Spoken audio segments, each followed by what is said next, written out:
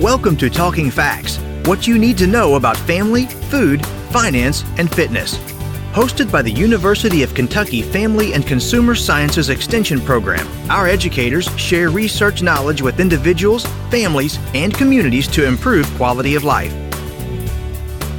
Hello, and welcome to Talking Facts. This is your host, Dr. Jennifer Hunter, Assistant Director for Family Consumer Sciences Extension at the University of Kentucky. Today, I'm pleased to be joined by Dr. David Weisenhorn, our Extension Specialist for Parenting and Child Development. Welcome, David. Thank you. So glad to be here. So, David, I'm going to say I'm a little concerned about our topic today. You have titled it Keep Talking, and you gave me a little preview that we're going to be talking about the importance of talking to yourself. So I'm intrigued to hear what you have to say today and to learn more about the topic. Well, so let's just jump right in. Jennifer, do you talk to yourself? So when you shared the topic with me, that's something that I thought, and I don't talk out loud to myself. I don't really think ever, but I do feel like I do some self-talk, just in my head. Sometimes it's a little motivational speech. You can do this. You can get through this. You only have so much more of something to go, kind of get to that finish line type self-talk. That is good. That is exactly what I'm talking about. And a funny story. So I talk to myself. Do you talk out loud to yourself or just in your head? Always out loud. I'm a verbal processor. So for me, things have to kind of come through my lips in order for me to process.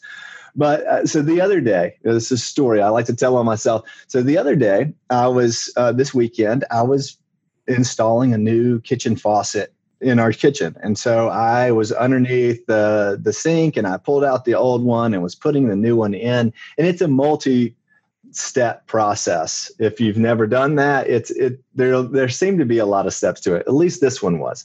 And so I was gone through it and I had gotten to the end of where I was actually finishing this up and realized I had skipped an earlier step, which required me to then take everything apart. And there was some frustration in that, as you could imagine. I'm sure. But as I was then restarting the process and doing it, hopefully at this time I was doing it correctly, I was talking myself out loud. I was saying each step that I was going to do. Now, David, slide that gasket on. Now slide the other ring on. And I'm talking. And I heard my daughter, who was in the kitchen getting something to drink, she said, "Dad, you're so weird." and just walked off, because she had heard me talking to myself. And so while some people claim talking to yourself is a sign of mental illness, I have news for everybody that their researchers are reporting just the opposite. And one in particular, there's a psychologist by the name of Dr. Ethan Ross. He has found that people conduct their inner monologues, how they do it has an enormous effect on their success in life. And he says that talking first person or using the I pronoun, for instance, you're likely to fluster or perform poorly in stressful situations. However, addressing yourself by your name, or what we would say the third person, it increases your chance really acing a host of tasks. And that would be from public speaking to self-advocacy, but that there's a lot of success in how we do it. So let me go back to you then, Jennifer. So you said that there was some motivational self-talk. Do you say, "Come on, Jennifer, you got this"? I'm trying to think. I don't really think so. Maybe I'm on that lower end of the spectrum. I don't really think that I say Jennifer while talking myself through something. Well, it's interesting. So I'll go back. So Dr. Cross suggests that the reason talking to yourself in third person works is in part due to the psychological distance that we create from our struggles in order to control our impulses. And so, and I think it tends to make sense because this is why we offer friends or strangers, right, advice so easily. Is because we're not in that situation. And I don't know if you're like me, if you've ever found yourself when someone's giving you that advice, you think to yourself, "No, you could use a lot of your own advice," right? Like, aren't you the one to speak? Just last week, you were doing the same thing.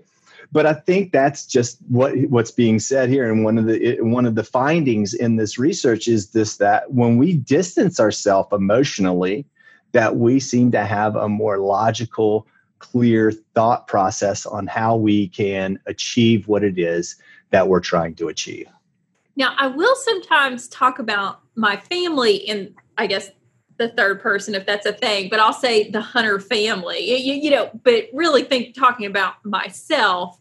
I don't know if that has the same connection or not, but just I can hear myself in conversation talking, as opposed to saying we or something along those lines. Well, it's interesting because it's not just for adults. The Soviet psychologist Lev Vygotsky, which is one of my favorites, Vygotsky talked a lot about the zone of proximal development, which is when children are in that position of not being overly challenged and not being under challenged in this idea of the amount of work or the amount of brain power it takes to solve a problem. And he's continued that self-talk that's how children navigate that. And then once they've mastered it, they gain that self-talk then becomes internalized. So for all intents and purposes, self-talk is the fuel for the imagination. And research shows that children who talk to imaginary friends engage in more self-talk as adults and also display more self-control. So I'm guessing with the way that how controlled you are, that you probably talk to yourself a lot as a child. Yeah, I was sitting here trying to remember, and I don't, but I know our little girl, I hear her talk to herself quite a bit, or I have especially when she was smaller, kind of 3, 4, that type thing, that I would hear her, she would process out loud, I feel like. Well, and what's interesting about that is that more information states that self-talk is also shown to keep out distraction. So it helps us oftentimes keep from being distracted from the outside, and also reminds us what's the next step. And so especially when it comes in a multi-tiered process or a multitask, so continue to encourage your daughter. And parents who are listening, if you have children who are talking to imaginary friends, while at first that may seem strange, know that is going to help and possibly produce some self-control later in life. So really encourage that. And I think it's encouraged to help children when they get to a multi-step process, to have them work themselves through that.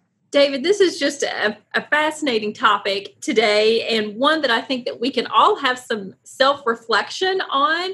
I think you've also helped normalize the behavior, which is always a good thing too. Thank you for joining us today. Thanks so much for having me. Thank you for listening to Talking Facts. We deliver programs focusing on nutrition and health, resource management, family development, and civic engagement.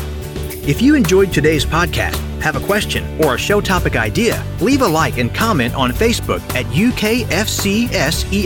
Visit us online at fcs.uky.edu to learn more about the University of Kentucky Family and Consumer Sciences Extension Program, or contact your local extension agent for Family and Consumer Sciences.